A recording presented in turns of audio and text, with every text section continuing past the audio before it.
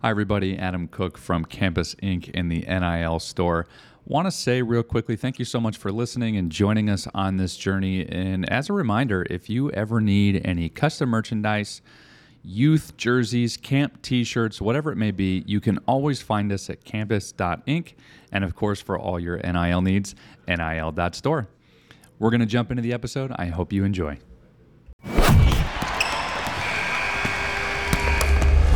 Hey everyone, this is Stephen Farag and Adam Cook from Campus Inc. Here to launch what we call the NIL show. Have we named it yet, Adam? I don't think we have, but that sounds pretty good to me. Cool. So some of you have been following us, and Campus Inc. has been a decorated apparel company in the collegiate space for quite some time. We recently got an investment from Mark Cuban.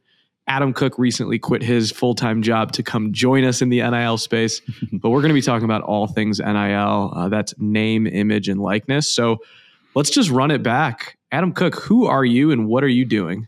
Yeah, I am overseeing all of our NIL efforts here at Campus Inc. So my official title, if you care about those sorts of things, is Director of Athlete Development and Partnerships.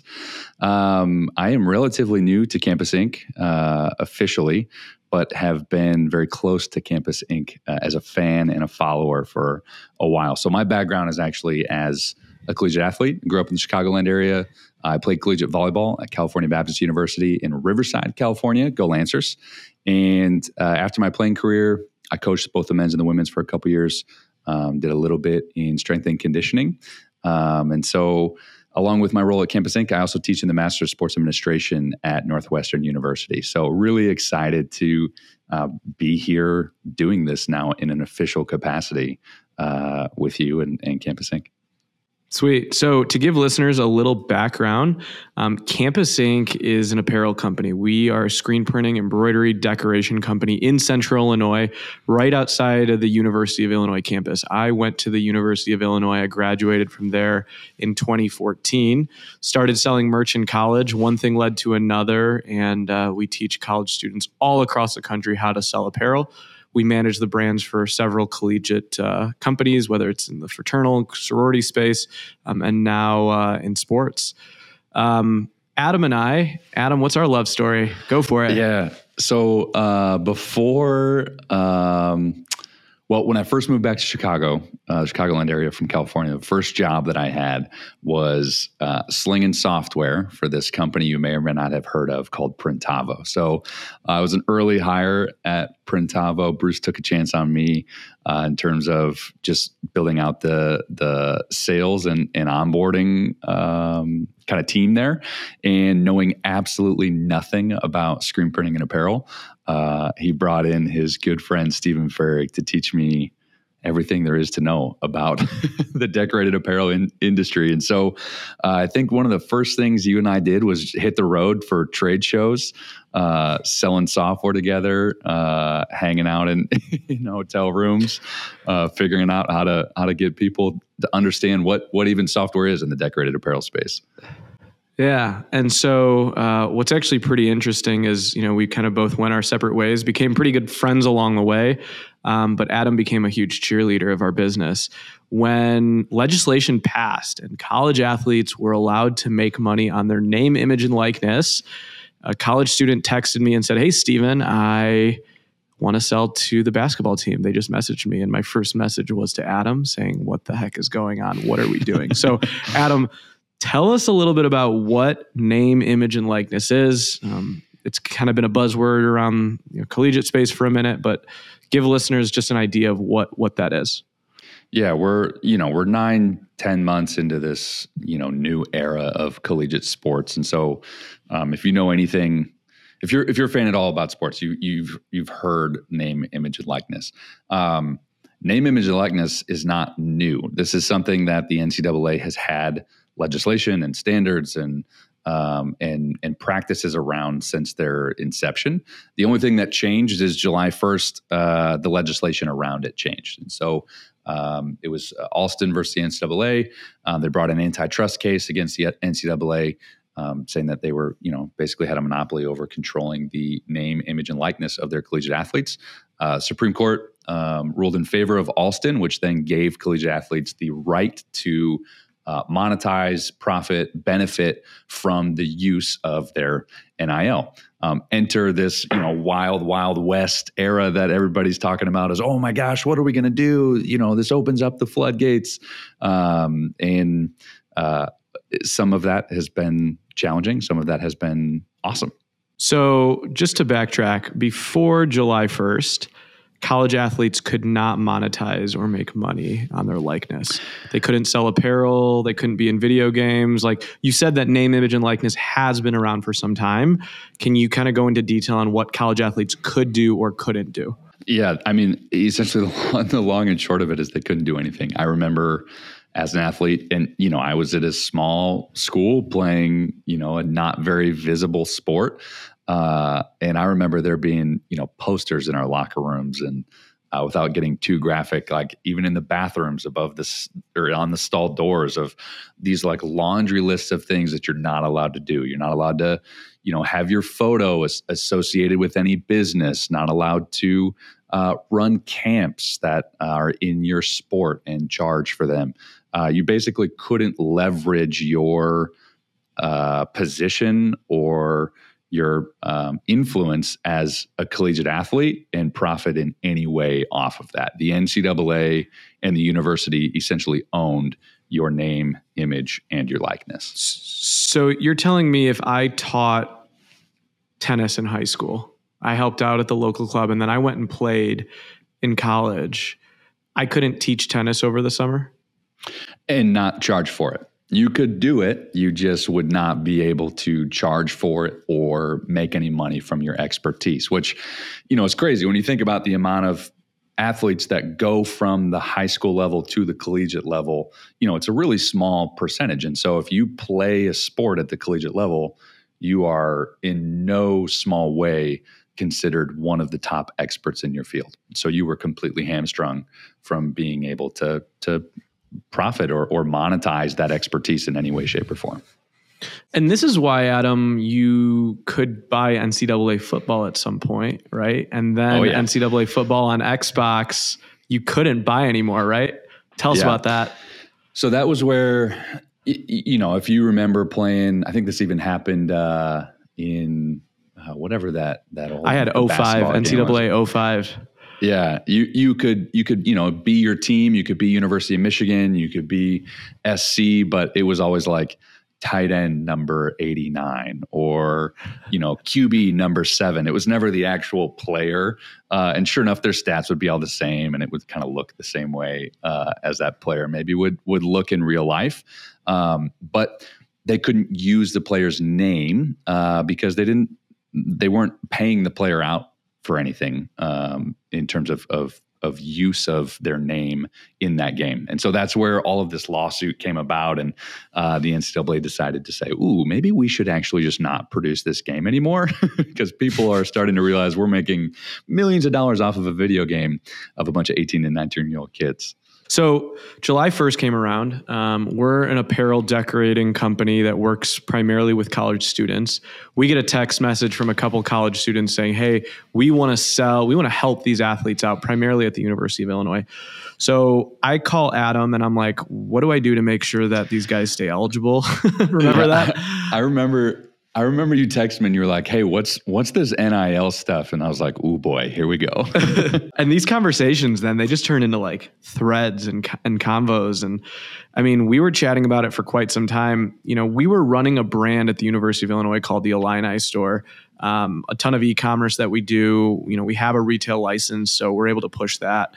And we started basically signing these players. And we were working with their parents. Sometimes we were working with agents. You had like high school coaches reaching out to you too, right? We had high school coaches. Like we had one news article come out about Brandon Pajemski and we're like, oh boy, okay, here we go. And I was still treading very lightly. Again, we were using the same formula of selling to fraternities and sororities, whether we were fundraising or teaching someone how to profit. The formula didn't change. But I didn't really think it was something we were going to like take to the moon by any means. I don't know, Adam, when did the combos start getting intense? Yeah, I'm trying to remember. I think for the first thing that I remember you saying to me is like, hey, I don't even know if there's any opportunity here. And me saying, oh, there's 100% opportunity, but there's also a lot of liability. Because when you start to go into athletes and athletics, you start to get into this whole conversation around, official activities versus unofficial activities and, licensing and all of this kind of stuff. And so I think the big conversation was, okay, how do we make sure that if we're going to go about this, we're not the company that screws up somebody's eligibility? Like that's Right. that's a really easy way to get canceled. The story was, we were talking to Kofi Coburn's, marketing agency, and we were talking about advances in royalty and figuring out how much he was going to make. And we had signed him, and then I got a phone call saying like, hey, Kofi's actually suspended for 3 games. Because he illegally sold his items on I think it was like a player's trunk or something like that. Yeah. And he did that while he was in the transfer portal when he thought he was going to go to the draft. Right. Yeah. And literally our first major sign with Kofi, like he couldn't even play his first 3 games. So I was like freaking out, being like, what did we just do? That's one of the crazy things too about this whole, shift in who owns this name, image, and likeness. That's a perfect example of, you've got a guy who's an NCAA eligible athlete under the old NIL legislation where he can't sell merchandise or whatever. He declares for the draft, which by definition no longer makes him an NCAA eligible athlete. While he's in the draft, he is selling merchandise completely legally. He decides not to go into the draft and so returns back to the school, which is a back door that the NCAA intentionally has left open. He's now back under the umbrella of being an NCAA eligible athlete and then retroactively gets in trouble for selling merchandise. I think it was his jersey, like one autographed jersey that he wore in the last game or something ridiculous like that. It's such it's confusing and like spider web of how do you want this to actually be applied? So yeah, it was interesting. We're like, oh geez, this first guy we got, he's sitting out for 3 games because of apparel, breach of apparel. But yeah, I think after that kind of got sorted out and we started to see more people jump on board and not only the athletes get really excited about it, but also to see the fan response. Like, oh, this is awesome. I can rep this guy's gear and, I can get something ahead of a game and have it with me in the stands and maybe get it signed or whatever. We started to see this snowball of momentum build where all of a sudden it was like, ooh, we might have something here. Yeah, I think what was pretty cool is at first with NIL legislation, you really couldn't use the player's likeness with the university marks. And in some states that still is the case, depending on, there's federal and then there's like local and state law, right? And then there's university compliance, which we'll have to get into and dive into the different layers of all of it. But what was nice in Illinois is we could actually use the player's likeness in congruence with the university's likeness. And there's something called an NIL co-license that we'll have to get into. I think we dropped, Andre Curbelo's first drop and Kofi's first drop combined. I want to say we sold 700 or 800 shirts. Yeah. And we made these guys quick money. And I don't think we even realized what we were doing. Right. It just happened. And we're like, here you go. Well, and it's such a fascinating thing too, because everybody talks about how, you take the model of what happens in the pro leagues, like we're talking about basketball, Kofi and Bello, so what happens in the NBA, you take that same model and you bring it down to the collegiate level, but that's not really what's happening, because when you look at it from a fan perspective or even from the athlete perspective, their motivation for wanting to be involved in this is totally different than a professional athlete, right? Like if I'm a fan and I see that Bello's got some really cool t-shirt that he's dropping, I want to get that, not necessarily because I'm like, oh, I want a really cool U of I thing. I just love Bello and I want to support him and I want to rep his stuff, right? So what you're saying, Adam, is like NIL can't really be compared to the NBA or professional sports. No, like two completely different. And I think the argument to be made there is when you go play professional sports, whether if you've got a rookie contract, you're still making bank. Right? You're still 100%. making great money. When you are in college, no matter how many endorsements you get, unless you're Bryce Young, you're not getting that $1 million contract through your name, image, and likeness. This is just passive money that's going to help you out along the way and, maybe make an impact. But there is nothing that gets compared to pay to play. And none of it's guaranteed. None of it has any of these other, professional employment things that are tied to it either. It's like you said, it's just kind of this extra thing on the side or on the top that kind of helps elevate your standard of living a little bit as a collegiate athlete. That's pretty much what it's doing. When NIL just passed, I noticed like Cameo started like blowing up. Barstool Sports, they were signing athletes. And over time we were talking about it. We're like, how are these companies going to be able to support, all of these players? I guess, what's your opinion on how many athletes are actually going to make, I don't want to use the word real money, but let's just say it for a second, like money that's going to help their livelihood. We're not talking about a couple $100 here and there, but like money that's going to actually make them a living. Yeah. I think that's a really interesting question that it's going to take a little bit of time to see how some of the dust settles or more of like the different layers that things fall down into, because, somebody who may have a really cool opportunity through Cameo may not do really great selling t-shirts or jerseys or whatever, right? Like you kind of got to figure out where your niche is or your market is or your fans are or where your value is. You've got basketball and football players that have a lot more national attention around them. You've got volleyball players and softball players that have this incredible community within their sport where, the Cameo may work for somebody who's got a lot of national attention, but the merchandise may be a huge win for somebody who has this crazy, passionate niche following within their sport. So I think a big answer to that question is just taking a step back and looking objectively, where can I actually add value here to my fans or followers or community or whatever? And that's kind of what we wrestled with in the fall. We took someone like Brandon Pajemski, who hadn't stepped on the court yet, and said, hey, maybe we could sell something to his high school. So we did his high school replica jersey to St. John's and donated money back. Or, whether it was Kofi and doing stuff or finding cool ways, like Jake Grandison to this day, one of the best like uses of NIL and merch releases, building up Slim Jake. So I think we were texting, and I think it started to get serious around the fall when the Illini store was really booming. Yeah. And we started talking about, how do we turn this into something legit? Walk me through, because I was the one sending the late night texts. Yeah. Talk to me about when you felt like this was actually something, or when you realized, oh crap, I might quit my job and do this with us. So yeah, the background is during that time, my wife was like 8 months pregnant. So I'm with our first kid. So I'm like getting these text messages from you, having these conversations, one at like 11:30 or midnight. And Geneva's like, what the heck are you doing? I'm like, it's all good. Everything's fine. And two, like thinking about, okay, if we're going to do this, like, I got to also make sure that my 9-month pregnant wife is going to. So pregnancy brain is actually a thing for dads. 100%. Absolutely. But I think as we got closer, it was like around Thanksgiving where you and I started to kind of sit down and actually build out some numbers and model what we'd already done at U of I.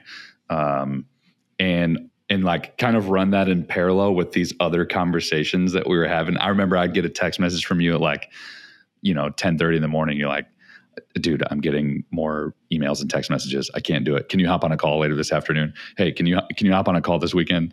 Oh gosh, my inbox is like blowing up with all this NIL stuff. So like it was modeling out those numbers in parallel with just seeing how many more people we couldn't keep up with.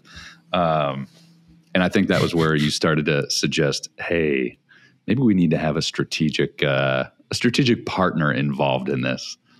Yeah. So along came Mark Cuban. The story is actually pretty lame. But, we started talking about ways that we could really, like, maybe we're going to raise money, turn this into a startup, and someone along the way said, hey, it would be good if you had a strategic partner like Mark Cuban. And I kind of laughed and was like, yeah, Mark Cuban, that would be great. Adam, did I bring up Mark Cuban to you before or after I emailed him? Did I just surprise you with that bomb? No, we were talking about it before because I was on the call when it got suggested, and you're like, well, yeah, of course. Like, who wouldn't want him as a strategic investor? And then a couple days later, I just get a text message of a screenshot of the email that you sent to him. I was like, oh, so we're at that point. But the best part about that email, you wrote a great email, by the way.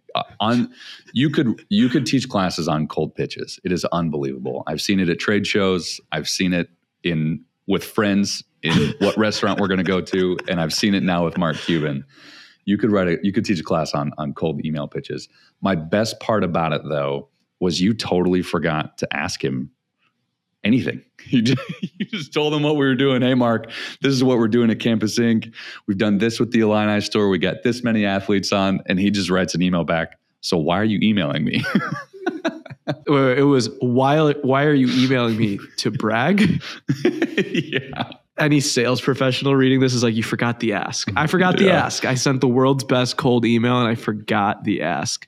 And that's how you know it was that good, is because he replied back and left the door open for you. That's how you know it was that good. So to our surprise, Mark answered the email, and we went back and forth. I'm not going to get too much into the details, but he ended up making us an offer. It felt like Shark Tank over email. Yeah. I think that happened in the next 24 hours, Adam, because I was like getting ready to go to Christmas that weekend, and literally like, we had Christmas at my wife's family's place, and that was like the bomb I dropped on all of them. Like, hey, I pitched Mark Cuban. He just gave us an offer. I don't know what's happening. Yeah, it happened super quick. Yeah, and then sure enough, on Monday, we got on with John Simon, who we work with really closely now at Mark's office. And I think they spent the next 3 weeks going through due diligence, making sure our numbers were good and clean. And I think they called back right after the first of the year and was like, we're like, let's do this. Yeah. We finally closed in March, and that was the most crazy 2 or 3 months of our lives, because you had just had a newborn. We didn't want to count our chickens before they hatch, for sure, right? Yep. And sure enough, it went through, and I was like, Adam, I need you. Quit your job. Come join us. Tell us about that. So the backside, or the backstory for me was, obviously Geneva was pregnant through most of that time. And I remember having the conversation with her, and this is how I know, she's a great partner. She was like, hey, if this is going to be really cool, do it. I want you to do it. I want you to make it happen. And kind of the caveat was, if Mark is in, like, you have to. You don't have a choice. And I said, well, that's a pretty dangerous, condition to have, because how good Steven is at closing. And so he's probably going to close that. So the beautiful thing was, it happened, and she was super supportive. The challenging was, like you said, I had a 1-month-old. So it made it really easy to answer those late night emails and text messages, because I was up every 2 hours anyway. It was a beautiful thing. I'm sure everyone just loves the love story. I think you accepted your job offer on Valentine's Day just for some fun. Yep. But then it was off to the races. We've now hired a head engineer. Adam has, built out his team with Sean, who handles all our marketing communications from Maryland, who we'll meet, on the next episode. We now have over 400 athletes who have signed up in the queue. It's crazy. And it's we're recording this at the end of April. So all things considered, we wanted to start, sharing this with our customers and our listeners and those interested in NIL, just so that you could be on the inside of what's going on and what we plan to do. Adam, what are your plans for kind of this podcast and what we're going to be doing? Yeah. And I think you said it, right? Like, this is so crazy, but so fun. Like, why not invite as many people into what's happening and the excitement and the fun as we can? I think what we want to do in the NIL space, and we talk about this a lot, is, for us at Campus Inc., the t-shirt comes last. We put designing people first. We want to make t-shirts fun. We want to make them exciting. But what that means is you want to do things with people. And so inviting as many people as we can into the conversation here in the podcast as special guests. We're looking forward to having not only movers and shakers in the NIL space as special guests and just hear their perspective, but also invite athletes into this conversation as well and get a little bit of insight into how the experience is for them. How is it working with your schools? How is it working with your businesses? And hear a little bit from everybody's perspective as we navigate this new space. And to be frank, we think we know what we're doing, but truthfully, we're paving that road and writing it every single day. I think you'll hear it best. NIL is the Wild West. It's the Matrix. It's a completely uncharted ground. But I think one of the coolest parts about the community is, it is a pretty small community and we're here helping each other, whether it's through the different exchanges or the platforms, athletic departments, licensing, you name it, even the athletes themselves, the agencies, everyone, I feel like is putting athletes first and kind of giving them what they have deserved over this time. I guess, like, Adam, what are your goals in the NIL space? You're obviously a professor and you teach this. You come from, college sports. What are your personal goals for all of this? I think one of the coolest things about the timing of this is that we actually get to go through it. How many times in your life do you get to be in a position where it feels like an entire industry, collegiate sports, if it were a snow globe, just got shaken up, right? And we can kind of rewrite a little bit of the rules, make sure that things are done in a way that as many people can win as possible. But I think my goals in the NIL space are really to help to do just that, to help as many people win as possible. I think for so long it's been a little bit of an arms race around, basketball and football, and you got to keep the lights on. If those are the two programs that are generating revenue at your university, then you have to live in that space. But if there's an opportunity for other people to win through this new NIL era, I'm really excited to be a part of that. I'm really excited to educate athletes along the way about some different professional development opportunities, learn about contract negotiation, learn about sales analytics, business analytics, digital marketing, have this new opportunity to kind of explore what it means to be a professional athlete while still under the umbrella of their university. It's a really, really cool opportunity to build something brand new in the space. I think what's cool, like, my passion lies in working with college students. We've got about 150 students across 40 campuses, all learning design and sales. And I've been telling this to people time and time again, Campus Inc. works with students. Some of our students just so happen to be athletes.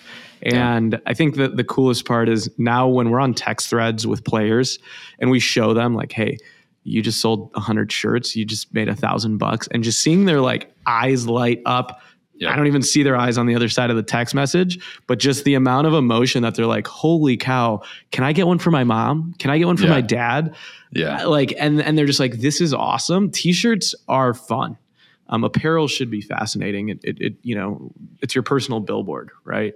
And to be able to share that not only in what we've done at Campus Inc. already, but now, like, with more students, it's just all that more fulfilling.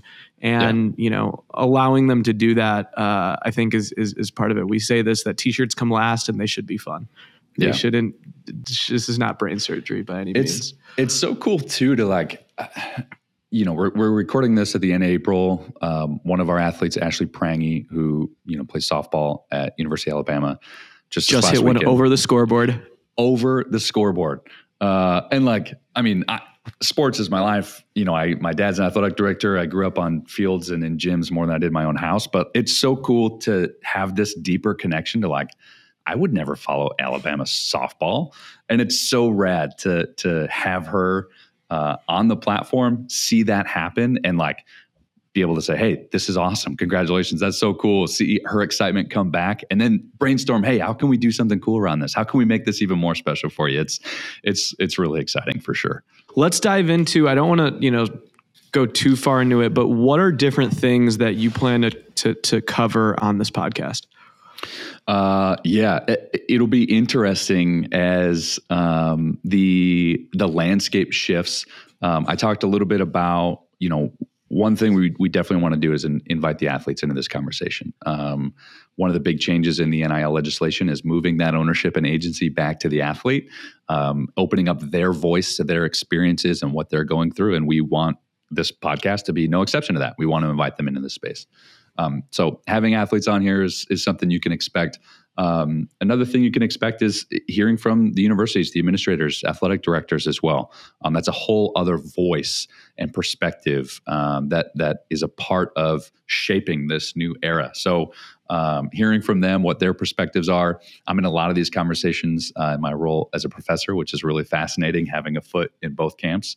The other thing is a lot of businesses, right? So we're in the decorated apparel space, but that's just one avenue of NIL business, right? There's a lot of endorsement deals out there. There's speaking engagements. There's summits that are taking place. There's autograph signings. Collectives are spitting up all over the place. So my goal is to really have this, however many, 30 minutes, 40 minutes, have this be a place where we can hear from all of those voices and start to paint a little bit of a picture holistically of where the NIL era is going, along with building a little bit of a community. We're all in this because we, number one, care about student athletes, hopefully. And number two, we care about collegiate sports. And so let's come together and figure out how we can make that community stronger and better. And I really appreciate it. I think a goal of ours when we were brainstorming is just transparency. There's tons of exchanges out there. There's platforms, there's different rules and rights and regulations, and there's so many different ways to do it. I think one thing Adam and I talked about is being agnostic to all of them, learning about all of them and figuring out different ways that it's not an or conversation. NIL is an 100%. And conversation. Yeah. And we're excited for that. Maybe we can, if this is good enough, maybe we can get Mark on one of these times. That would be sweet. I don't want to say that. We do. Working with Mark is really cool. We get to talk to him once a week. We email with him back and forth. He forwards us stuff. This podcast was actually one of his ideas, but we get to run things by him because he puts athletes first. You can see him doing it. He's been doing it since he was broadcasting Indiana basketball games. Right? I'll tell you what, man. As a self-made billionaire, this probably is the sentence that needs to be said the least, but the guy is so stinking smart. Like the amount of knowledge that he drops in like one sentence email replies, I'm like, why didn't I think of that? So precisely.